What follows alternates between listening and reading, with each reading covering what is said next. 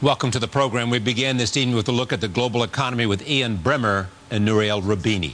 Our point is that this situation is one that is not a stable equilibrium. It's not even a stable disequilibrium. It's an unstable disequilibrium. Take, for example, the Eurozone. You cannot have just a monetary union without banking, political, economic, fiscal union.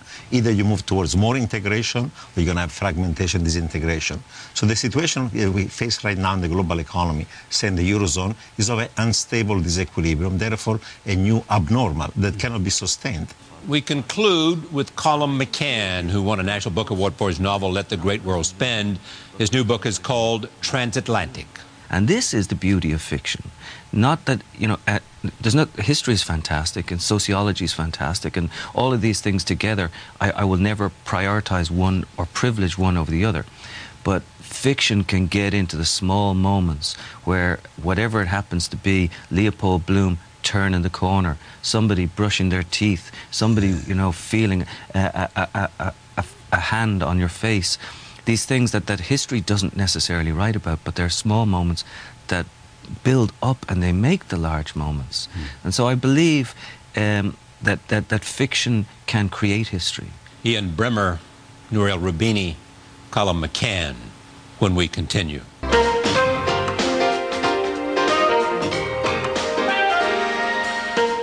From our studios in New York City, this is Charlie Rose.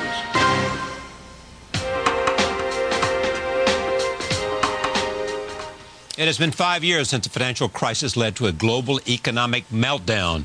We have since seen a jobless recovery in the United States, coupled with stagnation in Europe.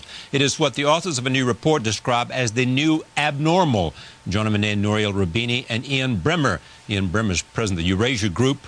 Nouriel Roubini is chairman of Roubini Global Economics. In an article in this month's Institutional Investor magazine, they warn that the world's economies still face structural problems. They also say that failure to deal with them could trigger another crisis. I am pleased to have both of them at this table together. Welcome, welcome. Good to see you. What a good idea to have you together and to write this together. So how do you know each other? How do you work together? You're an economist. He's a political scientist.